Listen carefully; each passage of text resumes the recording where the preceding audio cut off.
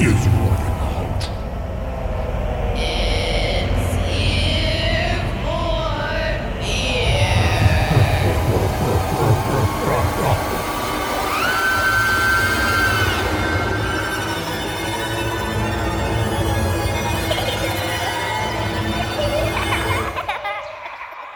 Welcome to Ear for Fear. I'm Donovan, and this is a podcast where we talk about scary movies and movies trying to be scary. Hey, and I'm Rick, and today we're talking about 2015's Japanese zombie movie entitled "I Am a Hero." Before you and I chew on this one, let's do a quick rundown. When a virus overruns Tokyo, down and out manga assistant Hideo will do whatever it takes to survive the impending apocalypse from the undead.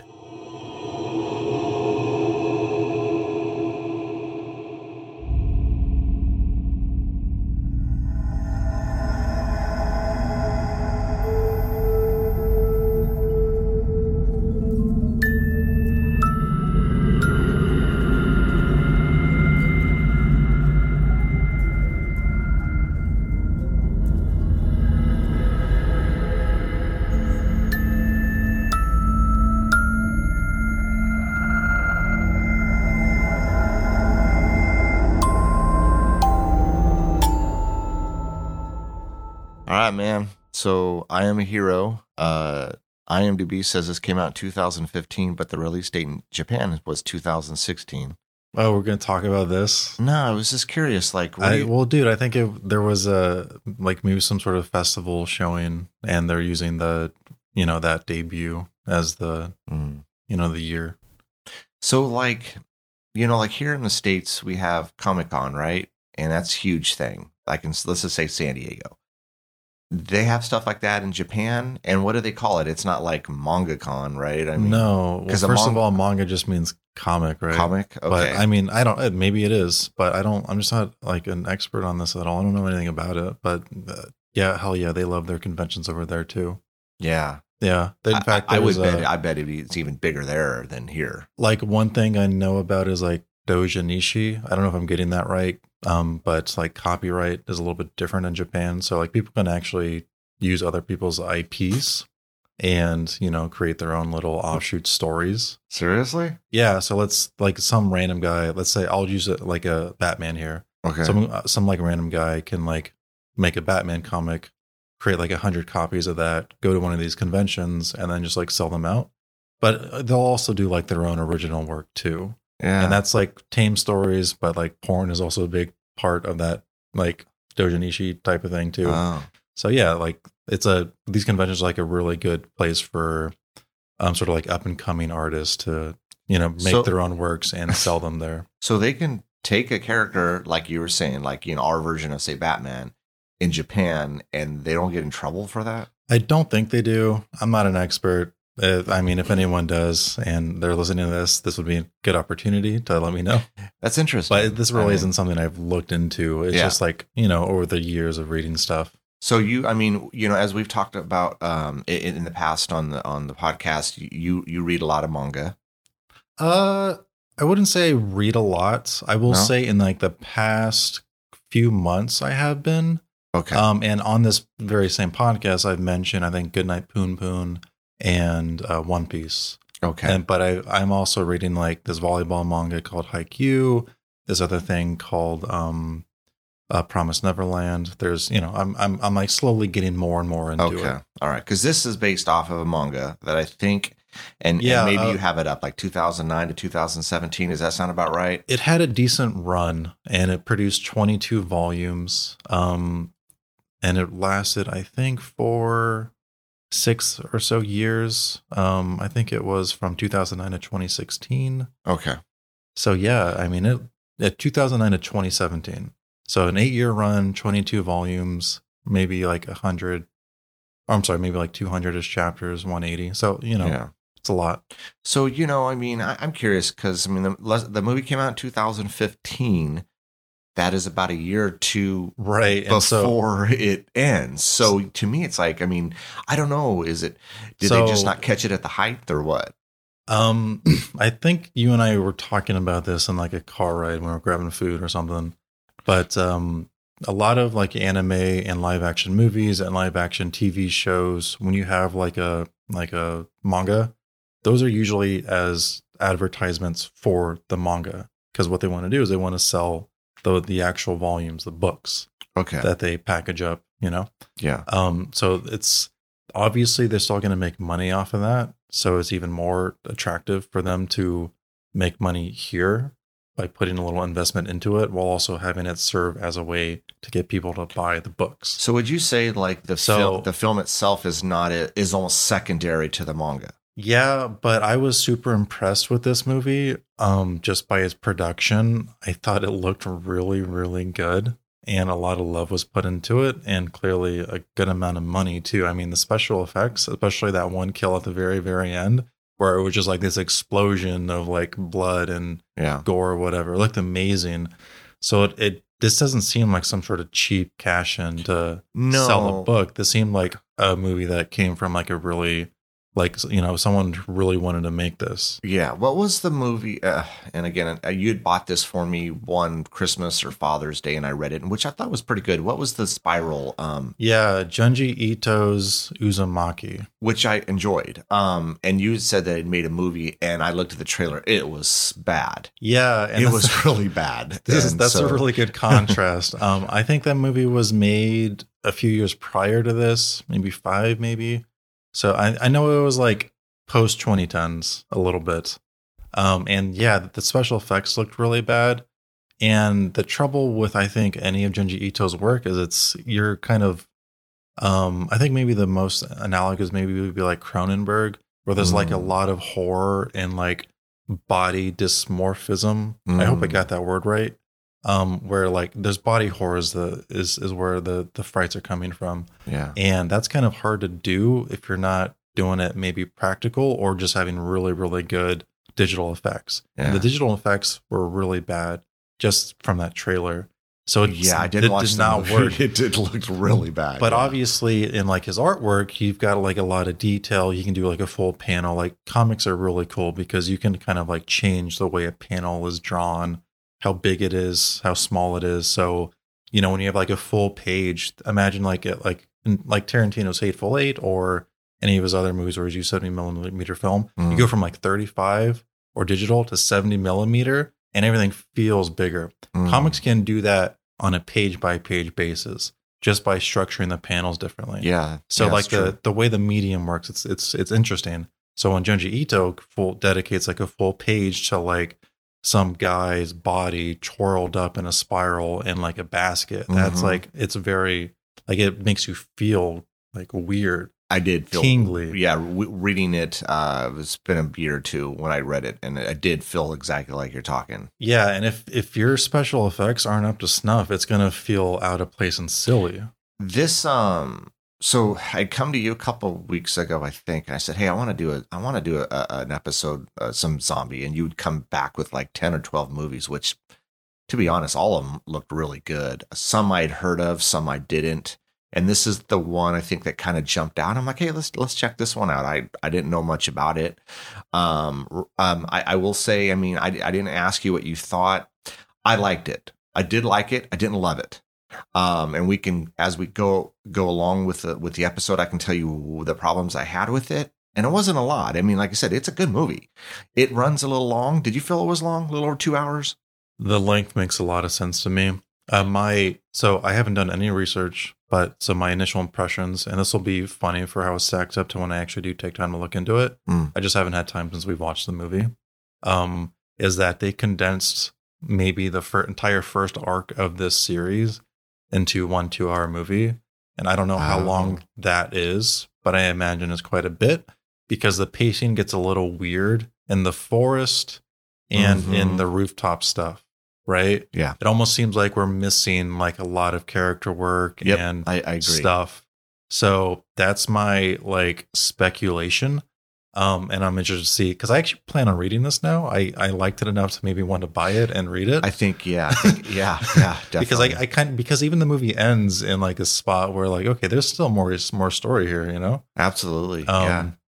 So yeah, that's so I totally agree. If we're just talking like purely pacing and the length of the movie, but the specifically like the 2 hour length, yeah, they probably crammed like a whole bunch, cut a bunch of stuff, and they were still left with like a 2 hour movie. Yeah. So yeah, that's probably why, and I think that's a totally valid complaint. They just wanted to do too much with too little time, and that's mostly why you see like this type of stuff. They're usually like anime or live action shows because they've got the time to like not cut anything. True. Yeah. So, I mean, yeah, for animation, you could just make a series out of it and you're not rushed or, Yeah. And you've got like 4.5 to 5 hours in like a 13 episode series. They like do all the stuff you want to do. I mean, there's still cuts and stuff happening because sometimes they want to do too much in that amount of time. But valid complaint. I can't argue with that. And even I find it a little bit weird. But I think I'm more forgiving of it because I liked so much of what the story was going on that I was like very quickly able to forgive, stuff that was clearly cut. Like I forget the girl's name. Is it Hiromi or is it Hitomi? Hiromi. Yeah. Hiromi's like, she's kind of like half zombie, which they never explain. Right. And I imagine if this story continued, or maybe there was stuff in the forest that kind of explored more of what was going on with her, that we would have understood what was happening to her a little bit better. It's very clear, but I still wanted to explore that idea a little bit more because she's obviously super strong and able to kick some ass. But why? See, that's the question is why? So she's still like, she's almost like, like half zombie, half human. But why? I mean, we find out, 30, 40 minutes into the movie, she had gotten bit by a baby. And so this was a couple days before all hell broke loose. And so, and it definitely broke skin. I think it was on her neck. And she had, I think there's a line where she had mentioned, well, perhaps the baby was breastfeeding. And then if that was the case, then the baby could have got it from the mother. And then once the baby bit Hiromi, it would have transferred it. But again, why is she half? Yeah. Well, first of all, why is she super? I think as the movie plays out, we do see that some of these zombies are almost superhuman, right? More so towards, I'd say, the last 30, 40 minutes of the movie. So I guess I see that part of it, but why is she half it and half not? And that it's never explained. And maybe their intent was to explain it. Maybe they filmed it and it got cut. I don't know. I was trying to figure it out because they never talked about it. And those are the things that I want to know about, Yeah. And so to speak on that, we have like a scene where we see that she has a heartbeat. So she's not actually dead, right? Like she's not like a zombie, but has more sentience than the other zombies. Yeah. She's still like essentially human, but she's been infected by the virus. Yeah. And also the virus is called like ZDN or ZQN. ZQN. Something like that. Yeah. And they call them like CQNs or something. Yeah. Zombies. Yeah. Now, again, so I think we've talked about like the definition of zombie on this podcast, but just to go over it again, when we say like zombie, we're talking like in a very loose sense, if it's like dead, quote unquote dead, but it's like moving around. There's little to no sentience. We usually consider that a zombie. So even if these don't like necessarily fall under like a very specific definition of a zombie, like in you're the Walking Deads, right? Sure. Yeah. We're going to call these guys zombies because even though they're talking and they're moving around and they're kind of going by like the Dawn of the Dead type of situation where they're kind of like falling back in their old habits and things that if you were to distill into like one little thing, that's who they are. So they like to shop. They're an athlete, whatever. We're going to call these guys zombies just for like the sake of keeping things simple. So, these zombies are kind of strong. They can talk, which I'm super into that stuff. I was into that too. Yeah. I liked that. Yeah. Because it creates like some like scenarios that are very like, whoa. Yeah. Because, these types of movies, let's just say zombie movies, have been done a million times. So what are you going to bring new to the table that we haven't seen in a million other movies? And yeah, they were talking, and that kind of threw me off. I was like, okay, yeah, that's kind of it's cool and creepy, Yeah, and I know we both seen Day of the Dead, and Day of the Dead introduces. You mean Dawn of the Dead? No, I mean Day of the Dead. You've seen Day of the Dead? Yeah, I've seen Day of the Dead. Okay, all right, cool. Which is good because this kind of reminded me a little bit of Day of the Dead. And Day of the Dead, they have talking zombies. The main Return of the Living Dead. There's talking zombies too. There is the scene where, what is it? Send more cops or something like that in Return of the Living Dead. Yeah, one of the greatest jokes in any zombie movie. Yeah, that's great. That's great. Yeah. So like, it's not like this idea hasn't been done before, but I do like it whenever I see it because I think like zombies are more scary when they're mostly gone. But there's still that trace of humanity left in them because when that's entirely gone, I think that's less scary because there's like this destruction or loss of humanity that when it's completely gone, you're dealing with nothing but a monster. But when there's just like a shred of it there, it's almost like you're still seeing that person. And so now it's harder to like deal with the threat to kill them or whatever. I agree. It is. It does. It feels more eerie when there's that element that's still left. Since we're talking zombies here, and you and I have never talked about this before, right off the bat, your personal opinion, is it creepier for you for them to be walking really slow or running really fast? Which in your I just want your opinion. I think scary or more menacing to you. I'm going to go with what's the bigger threat, and fast moving zombies are scarier. I think when they're just lugging around, you're removing a lot of the potential danger that a zombie poses. And I get it. Like the slow walk is to like reference like the lethargy of being like a typical consumer, right? You're sitting on a couch, like drinking a frap or whatever on a TV. You're going to move slow. It's like playing into that idea. But when it comes to like just, okay, if we're just going to look at zombies as like a monster, like a threat, something that's going to kill you, if they're going to do it, like they're going to move fast. they're going to get to you probably like sooner or quicker or easier. And that's, I think, scarier. To me, it's, and I don't disagree with what you're saying. And I think you're going to go, I think your answer is the slow walk because that's classic zombie. No, the thing is, okay. So yes, I was going to kind of say something like that. To me, it's a generational thing. Romero, he always did slow walk. It's, everything's slow. Even when Tom Savini remade Night of the Living Dead, he did the slow. I think even Return of the Living Deads, I think they were slow as well. Maybe a few of them a little quick, but when that I would say the last, say maybe 20 years, maybe, it's a generational thing where they've made them fast. Well, I think they're both to me is scary. Because I grew up on the slow, I think I gravitate more towards that. But what you're saying is it's right on. I mean, you're not wrong. There's like a viciousness and predatory thing that predatory. Yeah, I don't know. That's like lost when they're just like slow moving. Like they feel more like they're out to like hunt you and kill you when they're like running at you. Yeah. But these guys kind of do both. There's like some slow moving zombies and some fast zombies. And some of them move really weird. Which I liked. Some of them threw me off.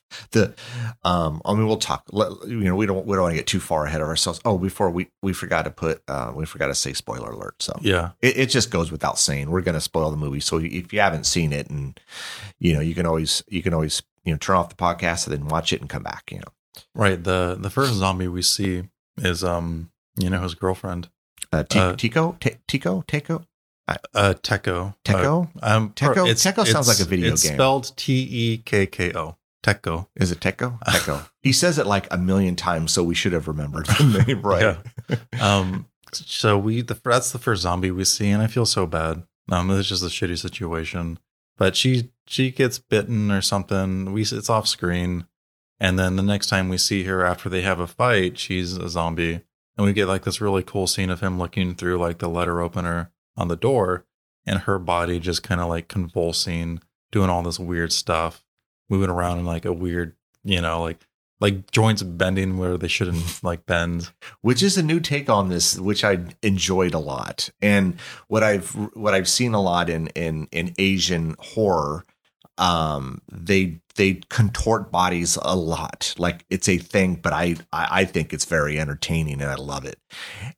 It's sad to me because, Hideo is like he's just an assistant. He at one point was supposed to be like the next it guy, and 15 years later, he's just nothing.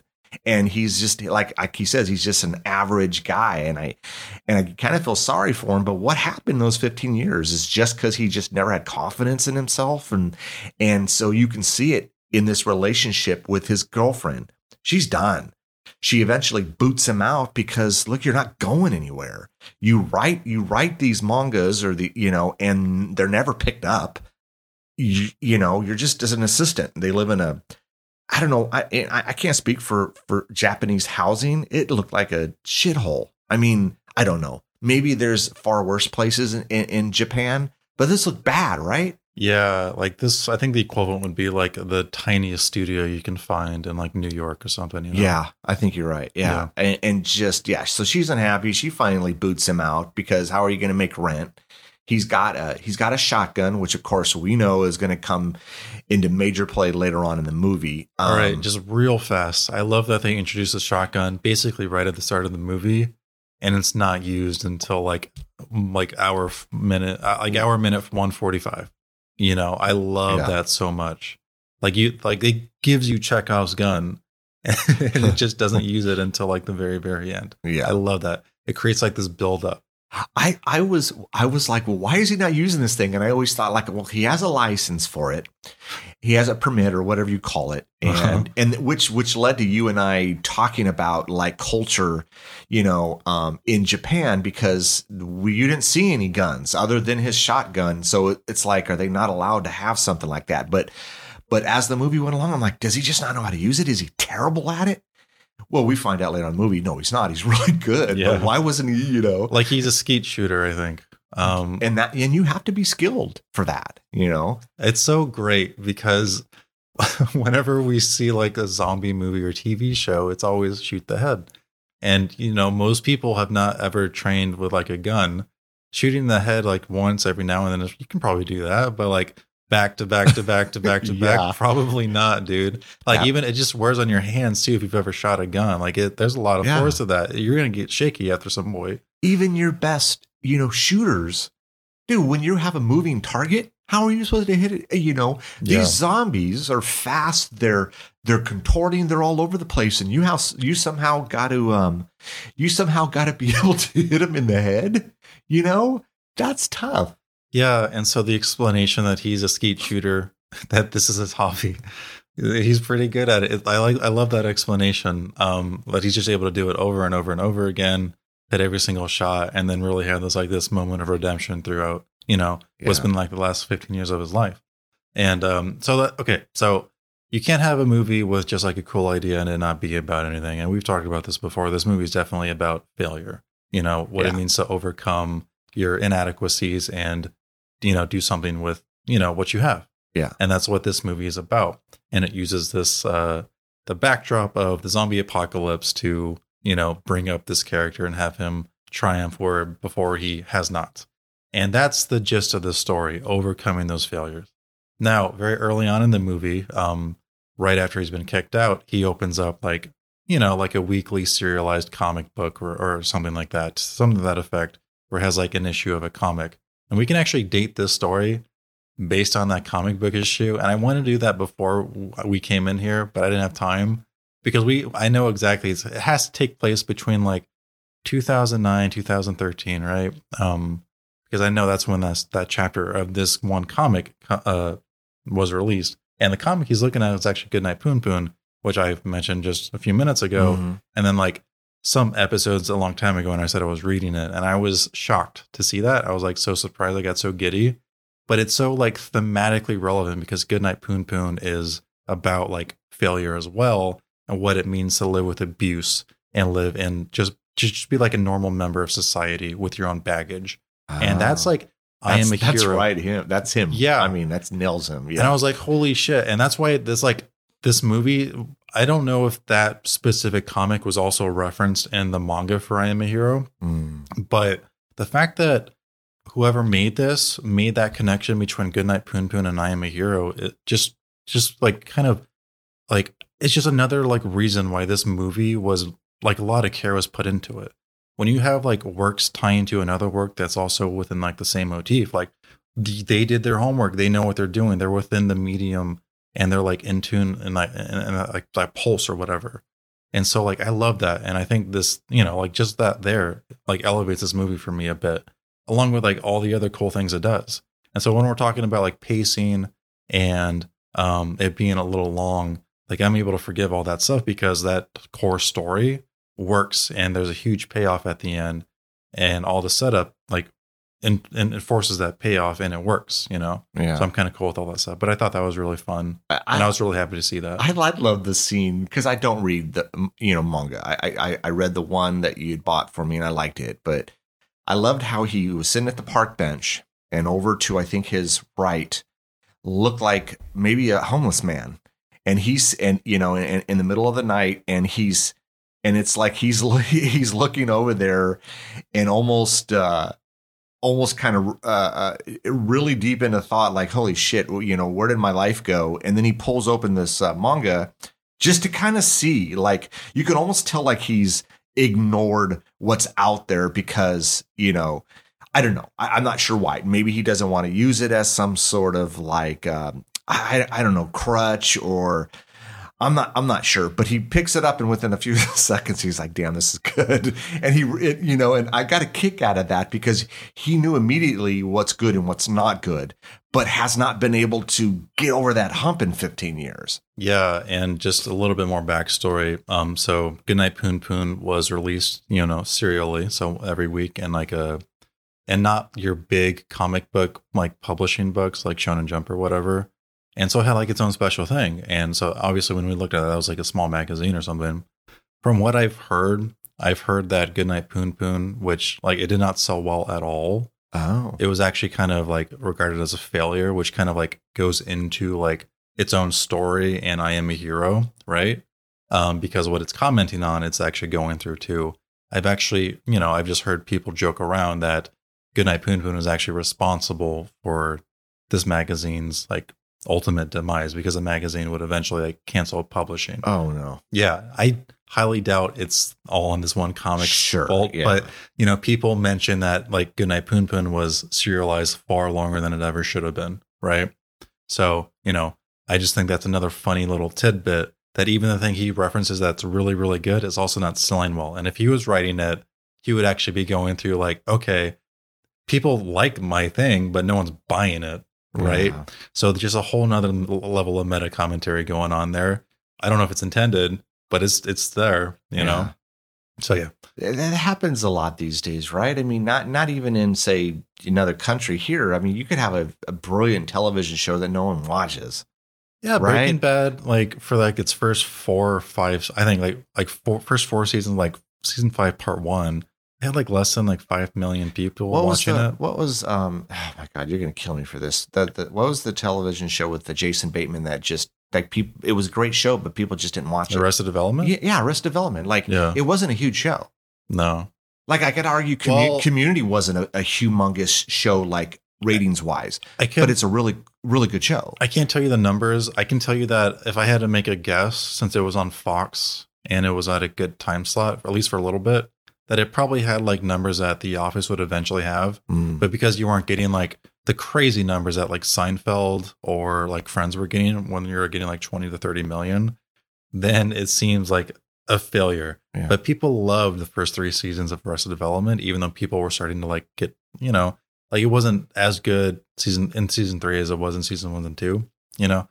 So yeah, like there's always this like idea where people can make really, really good things and then not sell, but it's selling is kind of the only reason to make the thing, and it's always kind of a bummer. I think that's a different discussion for like a different episode. No, I mean it is, but I mean, since we talk horror, and I mean I can't tell you how many horror movies that have come out and they didn't make any money. And then 30, 40 years later, they're a classic and everyone knows about them and they've made so much money over the years. But at the time, the critics said this and no one went to the theater and you know, it's just kind of funny how people are and this perception of what's good and bad. And I don't know, man. I mean, to each their own. I mean, I definitely wouldn't complain or criticize critics or blame critics for like the response to like a movie's box office. I mean, just look at Aquaman.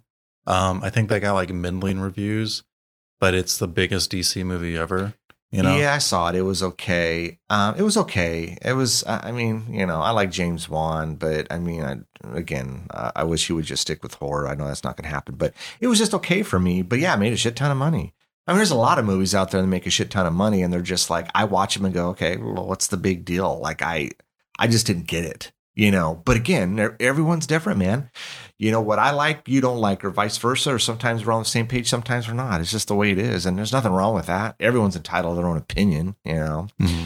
But anyways, so where do we want to kind of jump in on this? We know the whole city of Tokyo is kind of getting taken over. Yeah, I'm not sure where we're at. Does it say Tokyo? Either way, we're in like a big city in Japan. Yeah, it didn't say Tokyo. I think I read Tokyo. So if it's not Tokyo, then we'll look like idiots. But I'm just going to say it because that's what it said. It said Tokyo on something I read. It said Tokyo. But yeah, man, this kind of the typical, right, zombie stuff, right? Something, it's like you get like some sort of virus and then you get sick and then it makes you do crazy shit and you're attacking people and you're trying to eat them and then it just spreads. It spreads like a wildfire, and it did. You know, it got his girlfriend or ex-girlfriend Teko. Yeah, that was cool. I enjoyed that scene inside their little tiny crappy apartment. Let's talk about that real fast. Yeah, just real quick. I think you and I both like Evil Dead, right? Oh yeah. Evil Dead 1 and 2 are both really good movies. Yeah. Evil Dead 2 is, I think, like one of the best ever. I love that one, yeah. Yeah, and, you know, it has its own form of zombies called Deadites, and they're not really zombies, but, you know, it's kind of like they're being possessed by a different spirit, and they get all, like, necrotic-y and, like, scary and demon-y, right? Yeah, love that And stuff. this very first zombie we see with Teko, the dead Teko, reminded me so much of, like, an Evil Dead Deadite, because she's, like, talking... She's like complaining about like she's the unhappy one. Yeah. And she's almost like getting revenge on Hideo. And the way she moves, the way she flies around, the way she bites and she loses her teeth. Yeah. Like there's almost like some super dark humor going on underneath the scene, even though I never felt like laughing, you know? No, I didn't either. But yeah, I know what you're talking about. It felt very Sam Raimi. And like as soon as that scene happened, and then, you know, it goes through like this tragic way of her dying where he's got his like newcomer trophy that he got 15 years ago and it's shaped with like a pointy tip and she lands on that. Like there's just some like crazy Shakespearean dramatic irony happening on here. Yeah. And it was like when that scene ended, I knew that I was in for like a good ride because all this setup and payoff is happening. And it's also like hitting like spots I wasn't expecting in like a zombie movie, and like it's hitting like all my like horror bones too, where you've got like this crazy monster coming at you in this small little space. This is all happening, yeah, and he has to try to. And she's contorting like, I mean, all these. It was. I loved the scene where she's chewing on the door. Because again, I've never seen this. Not to say it's never happened. I just had never seen. She's chewing on the door, and as she's chewing on the door, she's losing all her teeth, and it comes into play in a little bit because when she goes to bite him, she can't pierce his skin. We know you get bit in a zombie movie, you're screwed, and she can't pierce the skin, and this is great. I'm enjoying this. You know, not to mention just the entire scene with what she's doing and in this tiny small space. And then again, the trophy, it's just like, it's a little icing on the cake for that scene, you know? And, you know, I think he ends up back at his, I don't know, office. What do you call this? I mean, where do they write their manga? I mean, this is probably an office for him. It's probably like just an apartment workspace that the actual manga artist, rents out. And it as looks an like office. you got the boss, and then you got, I think it's Hideo and three other people. And as he comes in, he sees one of his coworkers just beating one of the other coworkers with a bat. This was bloodier than I thought it was going to be. I didn't expect it to be this bloody. Yeah, it gets hardcore pretty fast. It was pretty bloody, especially after the girlfriend scene where there's like some pretty crazy stuff, but it's not like super bloody or anything. Obviously, I think like teeth falling out and stuff it might get you there, but I think that's more like a prelude to just how gory this movie can be. Yeah, it got pretty gruesome. Between the teeth and this scene that we're talking about, like this movie is just saying like, yeah, we're just gonna do whatever we want. Yeah. I didn't expect that. I thought they were going to be a little tame. I don't know why I thought that, but I just did. And I think it's just because as Americans, we have like this outward appearance of Japanese culture being very like, white collared shirt, black tie, very like put together and proper. Mm-hmm. So I think you're right. Yeah. When you see like, again, this is as an American where like Japanese culture is very, touristy. We only know like the basics, right? You think that. So then when you see like, disheveled man, hoodie, and then you've got like this fat guy, going to town with a bat on, like basically coworkers he doesn't like. It's like, oh shit, I forgot they're just like us, and that's just like this cultural divide that happens that we kind of forget. We get kind of like wrapped up in this idea that we're not all just the same people. You're right, because I'm so guilty of it. Like, to me, everything is, because it's another country. I've never been there. I've never experienced it. It's just so foreign to me. And I think some of my, so I guess, I don't know, some of the things I think they're not, what are they based off of, Rick? Are you basing it off of some movie or television show or something you watched? I mean, so it's just like, it's almost like a stereotype or something. You just don't, and I think you're right on the money. I thought, oh, they're not going to go so crazy bloody on this. It's in Japan. Oh no, they did. Yeah, and I think there's also like this question of, or like this topic of censorship, with like sex in Japan. You don't really see like genitals in Japan, right? No. It's like a law to censor all that stuff. Yeah. So it's like, okay, well, what about like blood and gore? Like if you're not accustomed to that stuff, you'd be like, oh yeah, they're just going to censor that too. They're going to hold back. But they don't here, right? No, they don't at all. Which, was good though. I mean, we have this office scene. Everyone's dead, basically. Even the guy that was beating everyone with the bat, he had gotten bit. He turned, and so Hideo gets out of there alive, luckily. But now all hell is broken loose, man. The whole city is, you can tell they're the people that are okay, and the people that are not, and they're all starting to be attacked. And I always love, there's always a scene where there's someone with headphones on and they're just oblivious to everything that's happening. What's funny is there's like 30 of those people in this scene. There is. It's like shit is going crazy. You got airplanes up in the air. It doesn't feel right, but I'm just going to go ahead and listen to my music or whatever I'm doing. Hey, maybe they're listening to the Ear for Fear podcast. I don't know. But so he makes his way out of town with, looks like a very important businessman, and this is going to be Hiromi. And she's not the businessman, but there's a schoolgirl that kind of like bumps into him, and but he makes his way out of town in a taxi with Hiromi, this businessman, and the taxi driver. Just real fast, because you blew right past this, dude. I did, what? So. That scene in Shaun of the Dead where, Simon Pegg. I'm sorry. Simon Pegg's character is kind of like walking like on his normal like work day routine. Yeah. He's going to the convenience store. He's going down the street, and it's just like, it's like post mayhem, blood splatters everywhere. People are running and shit. It's already happened. Yeah.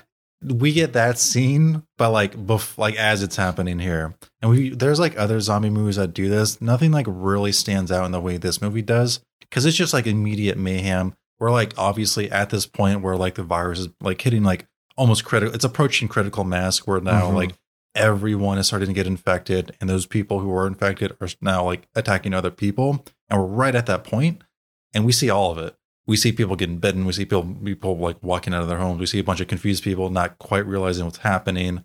We see cars crashing, people jumping on other people, people running around.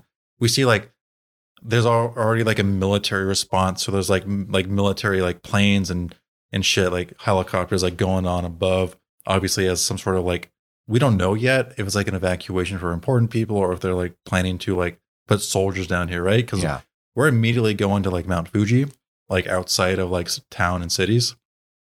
But you see all this happen. It's not one shot, which is fine. Because in like Shaun of the Dead, it was like one shot, even though it's a totally different scene. But it's like, I think this scene is so special to me because it's handled so well and in a way that I find different than any other movie, because we're not just seeing our clueless protagonists experience all this stuff for the first time. We're seeing a bunch of other people experience it for the first time too. And we have like these little like very like brief interludes of like characters we're never going to see or like see again or hear the backstory, but we know something happens. Like we saw like a knife in one like zombie walking out. Clearly they just killed someone. We see like a naked zombie basically like in her underwear. Oh, yeah. Mm-hmm. You know, we see like a cop or we see like a window wiper guy fall out of the sky, you know, and onto a car. Like we see all like, there's all these like tiny little stories happening like outside of our view that could have like had their own like 15-minute short or something like to accompany this movie. And they would have been great, you know, and this is like a 15 minutes between like him coming out of his apartment and then his office and then the taxi stuff. That's like 20 minutes or something. And it's awesome. I think if you don't want to watch this movie and you just want to watch like the cool zombie stuff, watch this stuff starting with Tekko through the office and through like utter mayhem in the city. And you've got like maybe one of the best zombie short movies ever. You know what I liked here is how quickly it went from not so bad to really bad. Like he's walking through the city and you see a few people. It's not bad. And he turns the corner and it's nuts. I love those transitions. Yeah. You know, how quickly stuff can go south on you. And that's part of the scene you're talking about. And it was good. Yeah. Yeah. And getting out, you know what? Do you remember War of the Worlds, the remake with Tom Cruise? That's the perfect analogy. Yeah. That's like this scene. Trying to get, all of this mayhem and trying to get out of town. And, you know, and so that's what it kind of reminded me of. But yeah, this was good. So one thing really fast, Tekko, this is important for like the whole movie. Tekko kicks him out, right? Like towards the beginning, right? But she like dumps his shotgun on him, right? She like gives him like some comics, his like shotgun, like his gun case really, and then like boots him. So like throughout this entire time, like Hideo actually has his like shotgun and his skeet vest just like in a backpack, but he never uses it. He hasn't used it at this point. He doesn't even take it out. The only time we actually see him with it out is in his fantasies of shooting a zombie, but he doesn't actually do it. Oh yeah, when he's visualizing doing it. And the reason he gives is because it's illegal to like have an open firearm out in the streets of Japan. You can't do it. I mean, I guess, yeah, it makes sense. But I mean, now when everything's going bad, it's like, okay, well, maybe that law is out the window. So they hop in this taxi. They're driving out of town. Who is this guy? He's not really important. He doesn't last long. I get the impression like he's some like important government person, right? I mean, the guy who's in the backseat with. Hideo's in the back seat, right? I mean, suit. Just seems he's like important. I think he takes a phone call and he's talking about everything that's happening. So you almost get the impression that he's someone high up, or I don't know. But it doesn't matter. It doesn't last long because he's been bit. So he turns fairly quickly. And now you got the zombie inside this small little car, and you're trying to drive out of town when all of these different things are happening. And so he ends up biting the taxi driver, right? Yeah. This is a good scene too. I mean, I thought it was done quite well. they kick the guy out, the zombie, the important guy out, but he's still like attached to the door or something, and they're trying to, looks pretty good though. I mean, because I think Hideo gets pulled almost out of the car, and it's almost like he's dragging while the taxi driver is driving, and he's now bit, so we know he's going to change. So, and I think he does, right? And then Hideo's like to Hiromi, look, puts a seatbelt on because look, this ain't gonna end well. And then they crash. That's a gnarly crash scene. We know no way in hell you're surviving that. This just isn't happening. But they do. They survive it. I don't know how long they're out and they're for. Basically unscratched too. Yeah. Maybe a couple's. Whatever. I'm fine. Yeah, let's keep going. For the sake of the movie, they're gonna survive and they're okay. They should not have made the crash like 30 flips or something. Dude, that was crazy. It looked really good, but there's no way you would actually be okay after that. No. That car would almost disintegrate. They're going at like 100 miles per hour. They flip through the air like yeah. But it's like I'm on rails. I'm feeling good. I'm having a fun time so far, and I'm ready for like more what this movie's doing. I'm okay if like some executive or some guy was like, yeah, but wouldn't it be really cool if this happened? Yeah, I'm good. It's fine. When they wake up and they come to, the whole freeway's backed up, and it's almost like they were the cause of it, right? Like there's no people to be seen. All the cars are crashed and stalled out on this freeway. And then I think they start, did they start walking off just to kind of get at, then they start looking at phones to kind of find out what's going on, and Hiromi's phone dies. But there was something about if you go to Mount Fuji because of the elevation, the virus, what does the virus do? It just goes away? Yeah, again, and this is like a time issue. I think the movie doesn't have enough time to explore these ideas, but I think there is probably like some rumor or maybe even just like pure disinformation to get people to go to like a higher elevation, either because someone did believe that or because now you can actually bring everyone, have a reason for them to go there and get them all in one place, both survivors and infected.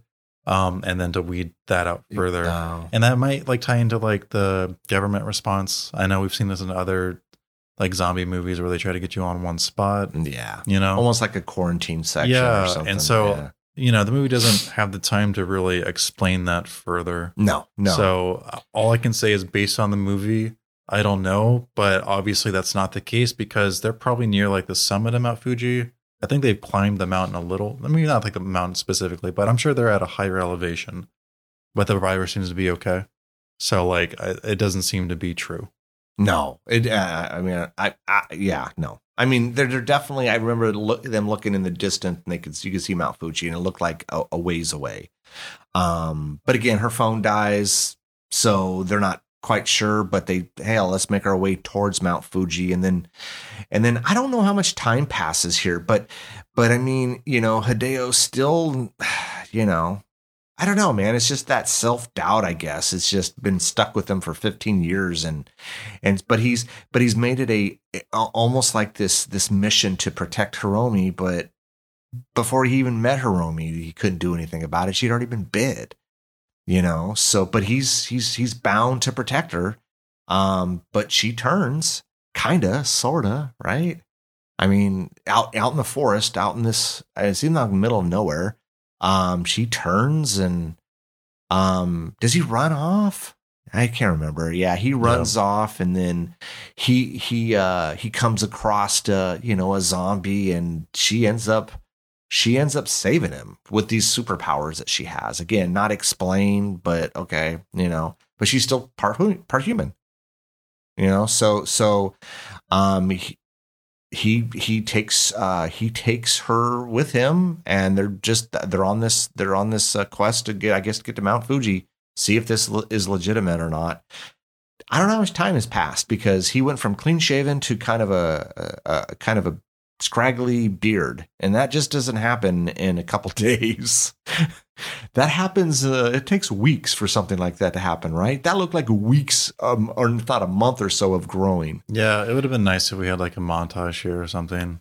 obviously, like there's probably like who knows, maybe there's like 10 chapters worth of comic book stuff happening here. I don't know, but yeah, they obviously cut a bunch of this stuff out.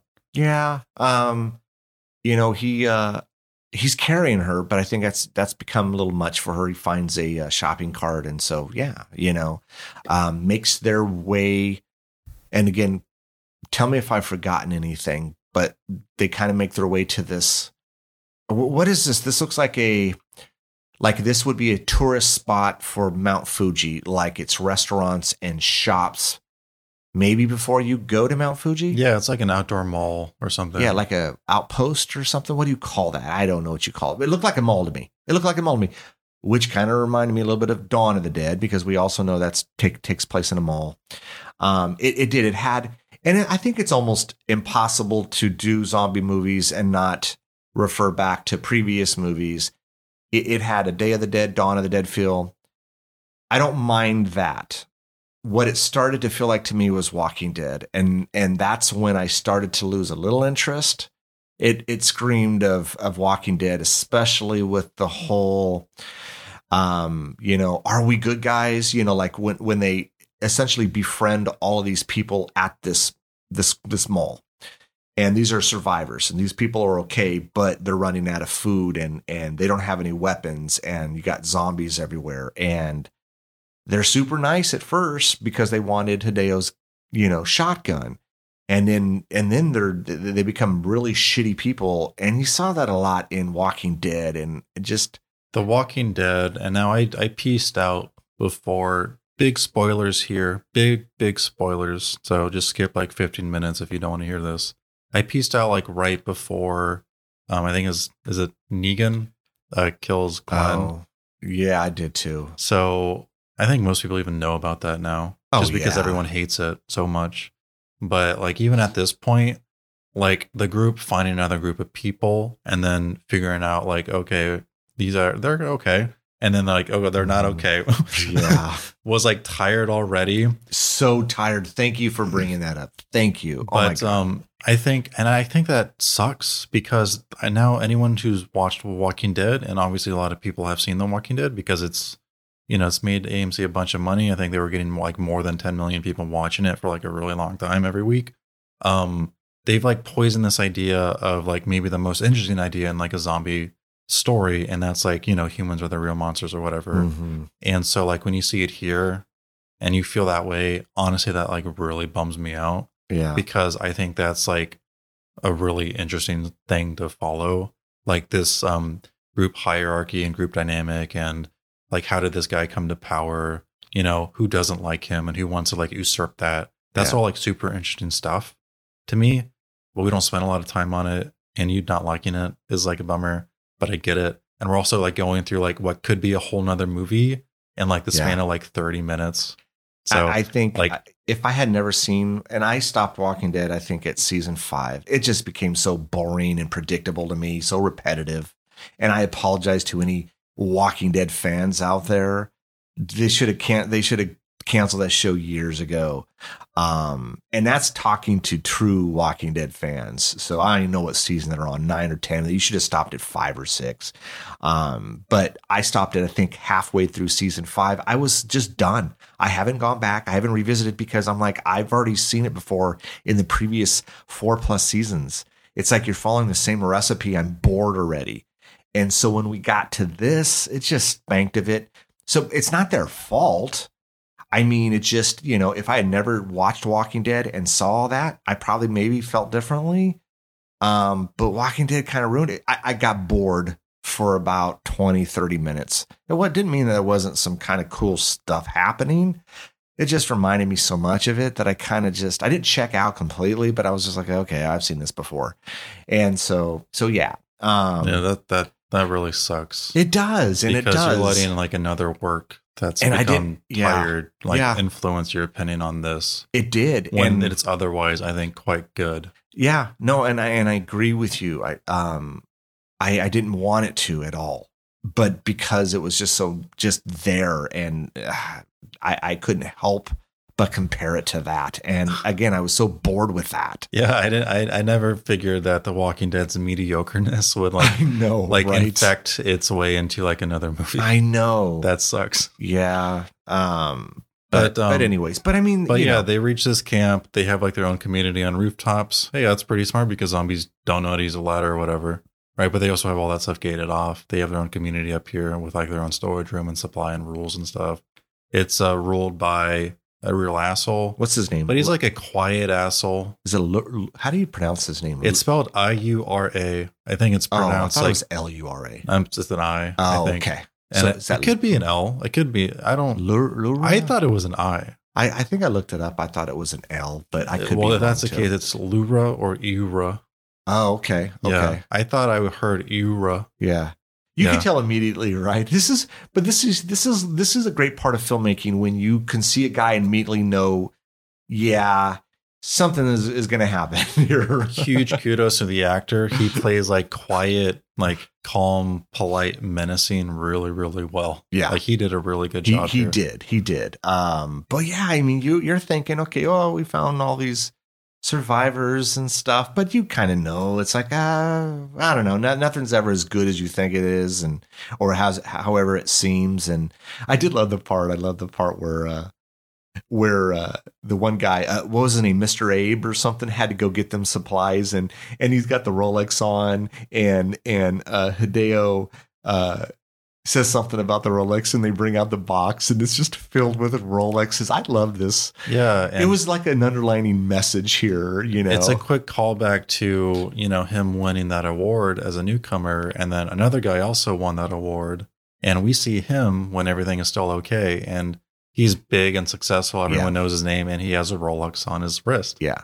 So yeah, he sees this box of Rolex, and it's like, oh yeah, time to get what could have been mine, Yeah. So, Which will come into play later, which Right. is pretty fun. but we don't actually see him take anything, right? Because it'll be better if we see it later. Yeah. But I love I love when I think it's Hideo, and maybe it's I think it's Mr. Abe, and they're on the top of the rooftop, and they're looking down, and they're looking at all the zombies and all the things that they did, like the one woman who actually was Mr. Abe's wife.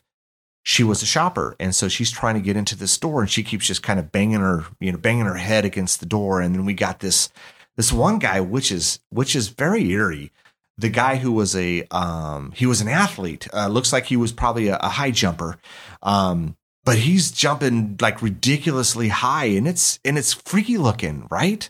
And then what did you make of the one zombie that crawled around like a spider? That was cool, but it was trippy. I'm like, what the F is that? Well, as I think you and I are both big fans of the spider walk scene in The Exorcist. Oh yeah.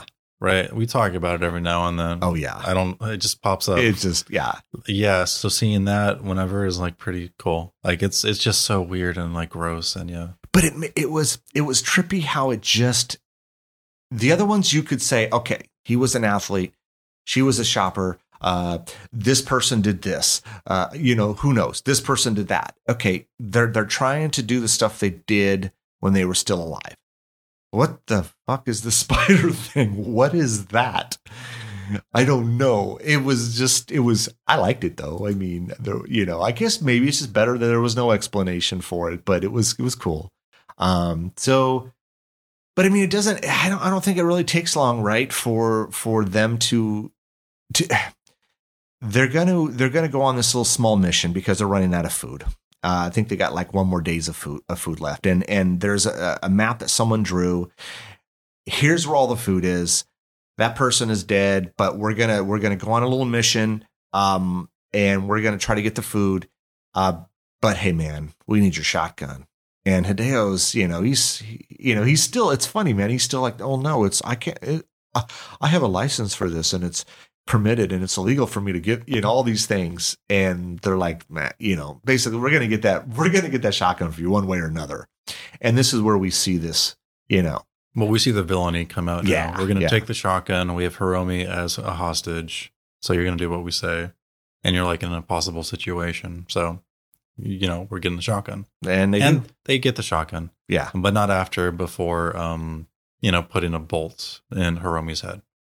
Yes, because this entire time while they're there, he looked like a ripped piece of fabric over her eye to hide the fact that her left eye, I think it's her left eye, she's half zombie here. So that comes out because it falls down. Hideo gets his ass whooped, and Hiromi gets a arrow into her head. The right side of her head, but fortunately it misses her brainstem. So she's still alive. She's still, Yeah, and I think we see her later, and I think she's got like a bandage on her head. She probably heals. We don't see this, but I'm assuming she heals too. Yeah. We have no reason to think that because all other zombies don't. No. But we do see the college athlete guy, like his head is caved in, but there's no like external wound there. So it almost makes me think he does heal in a way. It's not super clear. But yeah, she's still alive. She still has a heartbeat, and that's where we actually see the doctor or nurse character. I forget if she was a doctor or nurse. Sugumi. Sure. Sugumi Oda. I don't know if I'm pronouncing that right. I'm trying to say it correctly. I think that you're trying Sugumi is good. That's not bad though. I think I said that right. I like her. She's kind of a badass too with the axe. Oh yeah, I'm sure there's a whole bunch of story we didn't see with her that I wish we did. You could almost do like her own story on her, know, because she worked at a hospital, and she would have been around for all that stuff that was happening. Yeah, right. Yeah. So they go on this mission, but before this mission happens, there's a lot, like I said, there's a lot of deceit and backstabbing going on just with the group, because another guy gets the shotgun and now he's going to take over the group. And so they go down to downstairs into this, I don't know, this kind of like parking garage basement area to go find the food. And this is where it kind of reminded me of Day of the Dead a lot. But the one previous guy, the Lura, I don't know how you pronounce his name. He kind of hides off and then starts sabotaging this whole mission, man, because he's not okay with you taking over whoever this other character was. He starts turning on music. He starts opening gates. He just makes it almost impossible for them to survive this. He's just an asshole, but they do find the food. Yeah. I mean, that was a good thing, but I mean, most of them don't survive to eat it. Yeah. This guy, I want to spend more time with him because he's like such like a chaotic, like evil or chaotic neutral character. Like he almost just seems to want to have a good time. So he steals the shotgun, and it's obviously that the original leader is a huge asshole, manipulative, abusive, all that stuff. So I don't really feel bad about him taking power, but it's then going into the hands of this other guy who seems to have like no regard for like safety or anything. None at all. Like he gets everyone killed. I forget his character's name. Yeah, but he's also so like interesting because he just wants to have fun. So there's no like vindictiveness, or there's no like real like allegiance to any one idea. As long as he's like entertained, it's okay. So I wish we had more time with this dude, but he, we'll get to that. There. I mean, he is. I mean, I kind of like this character though. He's just unchained kind of. There's no rhyme or reason to the shit he does. That's not a good thing when you're dealing with all these zombies and undead, and you're in a sense trying to look out for the people that are still not infected. That's not a good recipe, right? I mean, you can't have that. But most of the people die off, right? A few of them get away. We come to see them later on, but Hideo is in the meantime. Okay, so in the meantime, this athlete guy, this high jumper, somehow jumps, 100 feet in the air. I don't know how many feet it is. Maybe it's not 100. Maybe it's 50, 70. I don't know.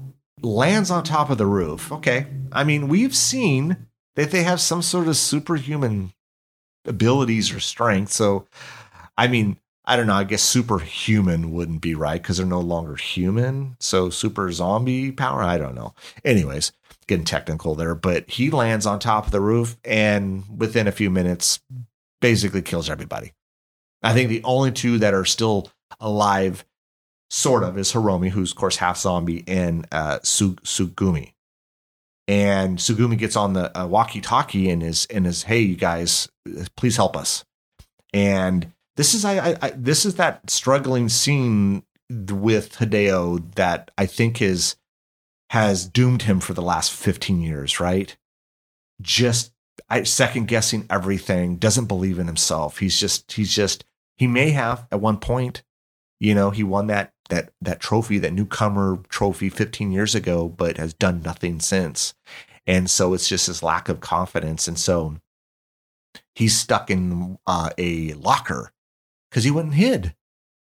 And he can hear the walkie-talkie and he keeps playing what may happen in his head, all these different scenarios if he comes out of the locker, because there's two zombies there. And he's played this over 50 different times, and every single time he doesn't survive. He dies one way or another. They get him.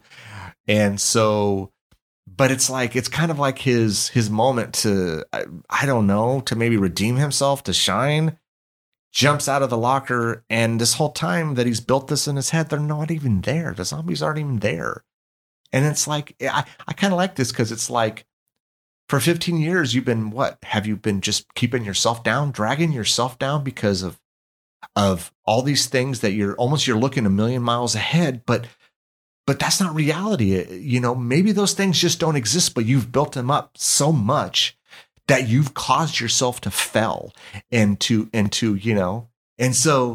when he jumps out of this locker and they're not there, okay, maybe I can do this. Because sometimes you just need that one step, right? You're afraid of something and God, I mean, you've built it up so much that it's become like this humongous weight on your shoulders, and you can never take that one step. And sometimes that's all you need is one step. And once you take that one step, you realize I could do this. And that was it, man. Jumping out of that locker was all he needed. Because after that, he kicks hella ass, right?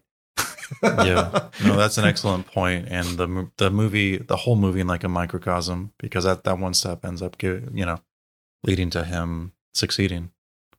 Yeah. Yeah. And I'm sorry. No, it was just really well put. Oh, thank you. I'm almost impressed. Oh, thank you very much. Yeah.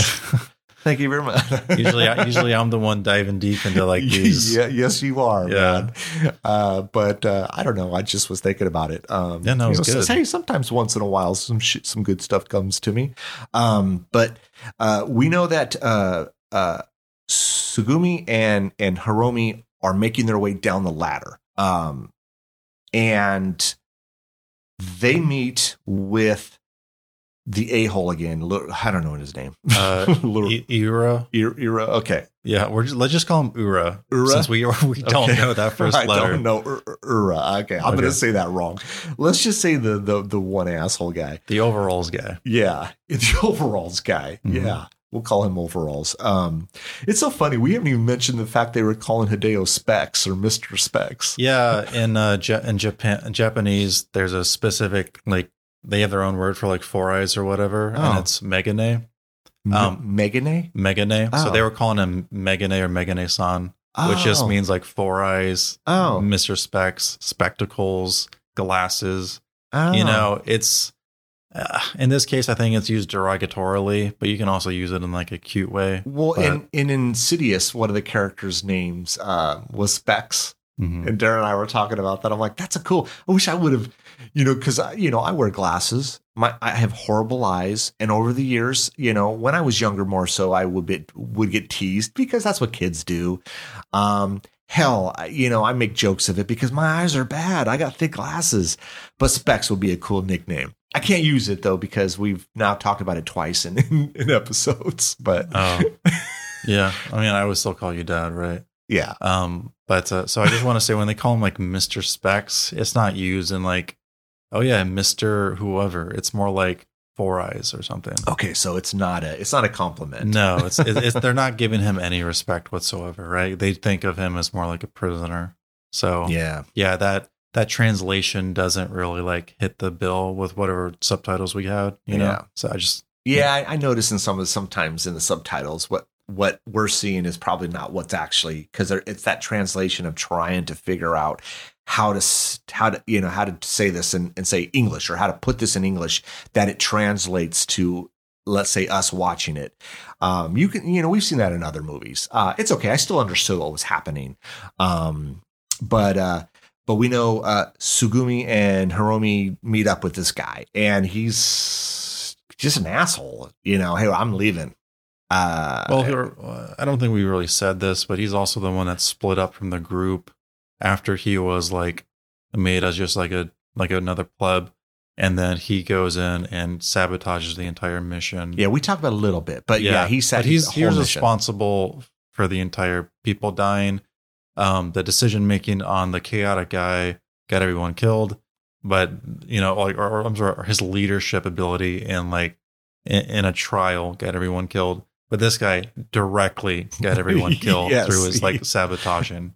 So I hope that clears it up a little bit. And he has no remorse. He doesn't care. No, he just, as long as he's safe, he's got power. He's good. Yeah. Yeah. And so they meet up with him, and he's talking. I mean, he's an asshole, but the way he's talking, it kind of doesn't. And then we realize he's been bit.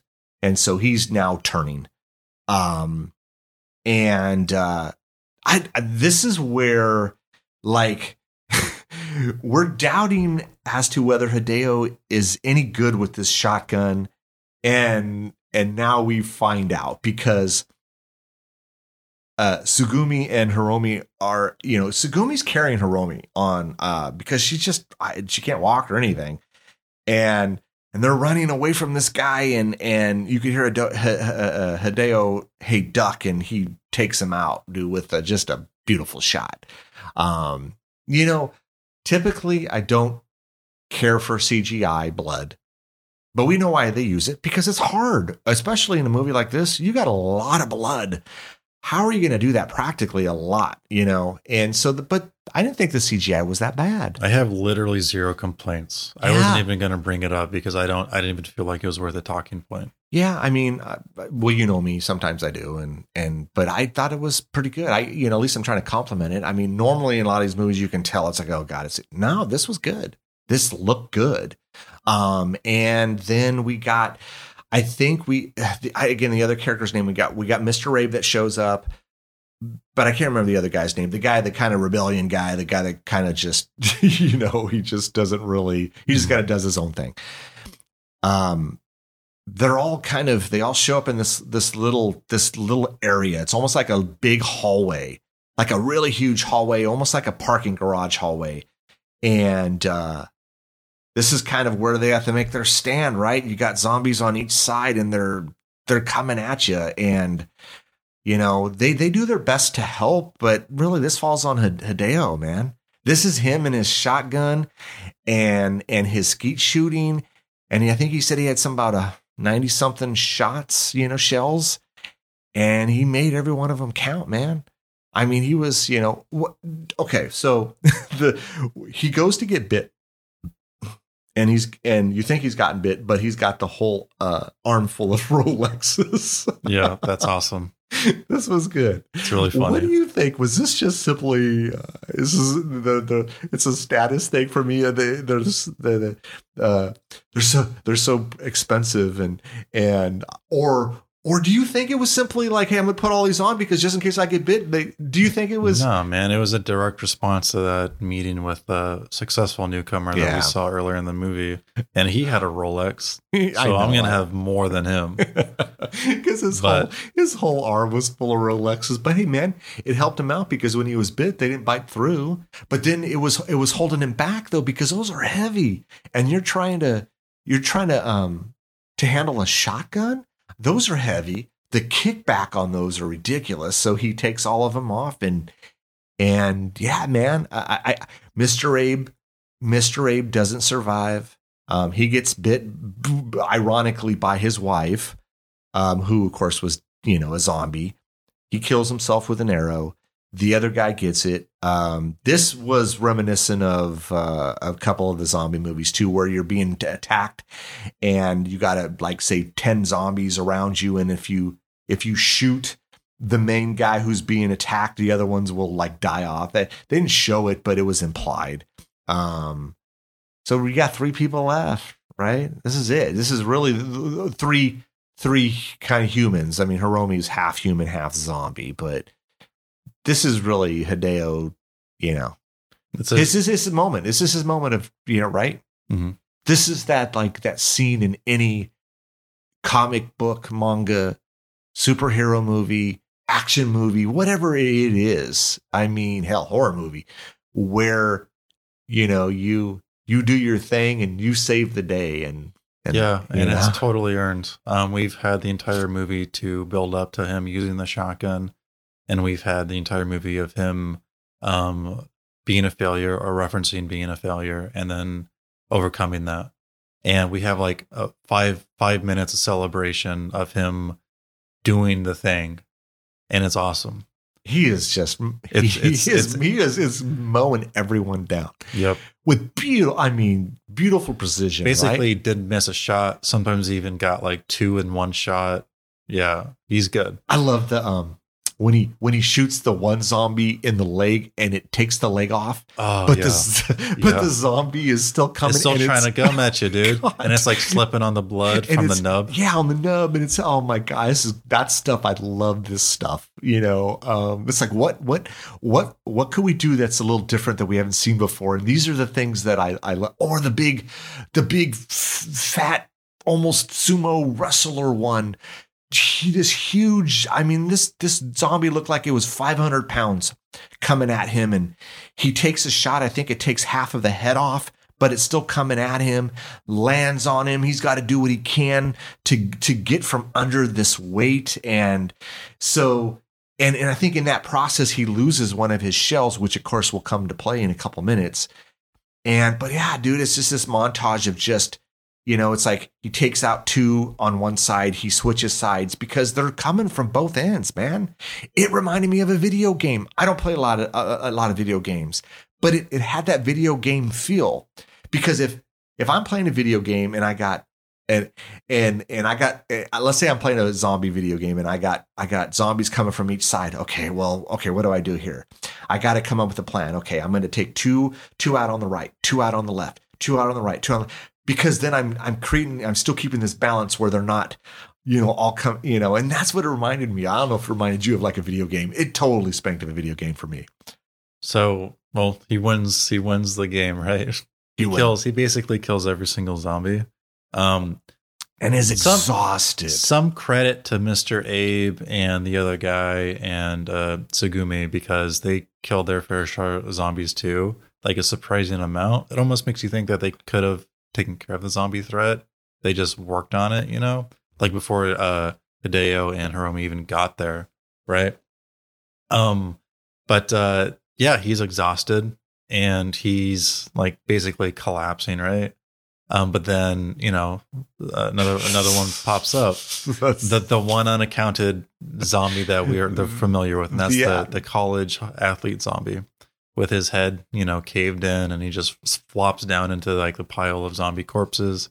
And this is the big boss. It's big boss time. Big boss time, yeah. Yeah, and like so this guy's fast. He's tough. You know, he needs to like actually hit him. He's basically down to like 1 or 2 shots. He puts him in, and then the zombie starts running.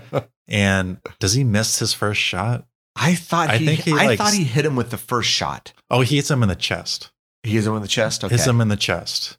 Okay. And then he gets back up. He starts running back at him. And I think he gets him in the head.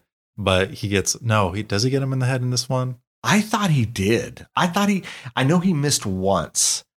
I thought he missed Let's say once. He gets him in the head. Yeah. Boom. But there's still part of that head. Like this is the one zombie we've seen with like its brain kind of already like gone, like it's been pushed in or something around in its skull.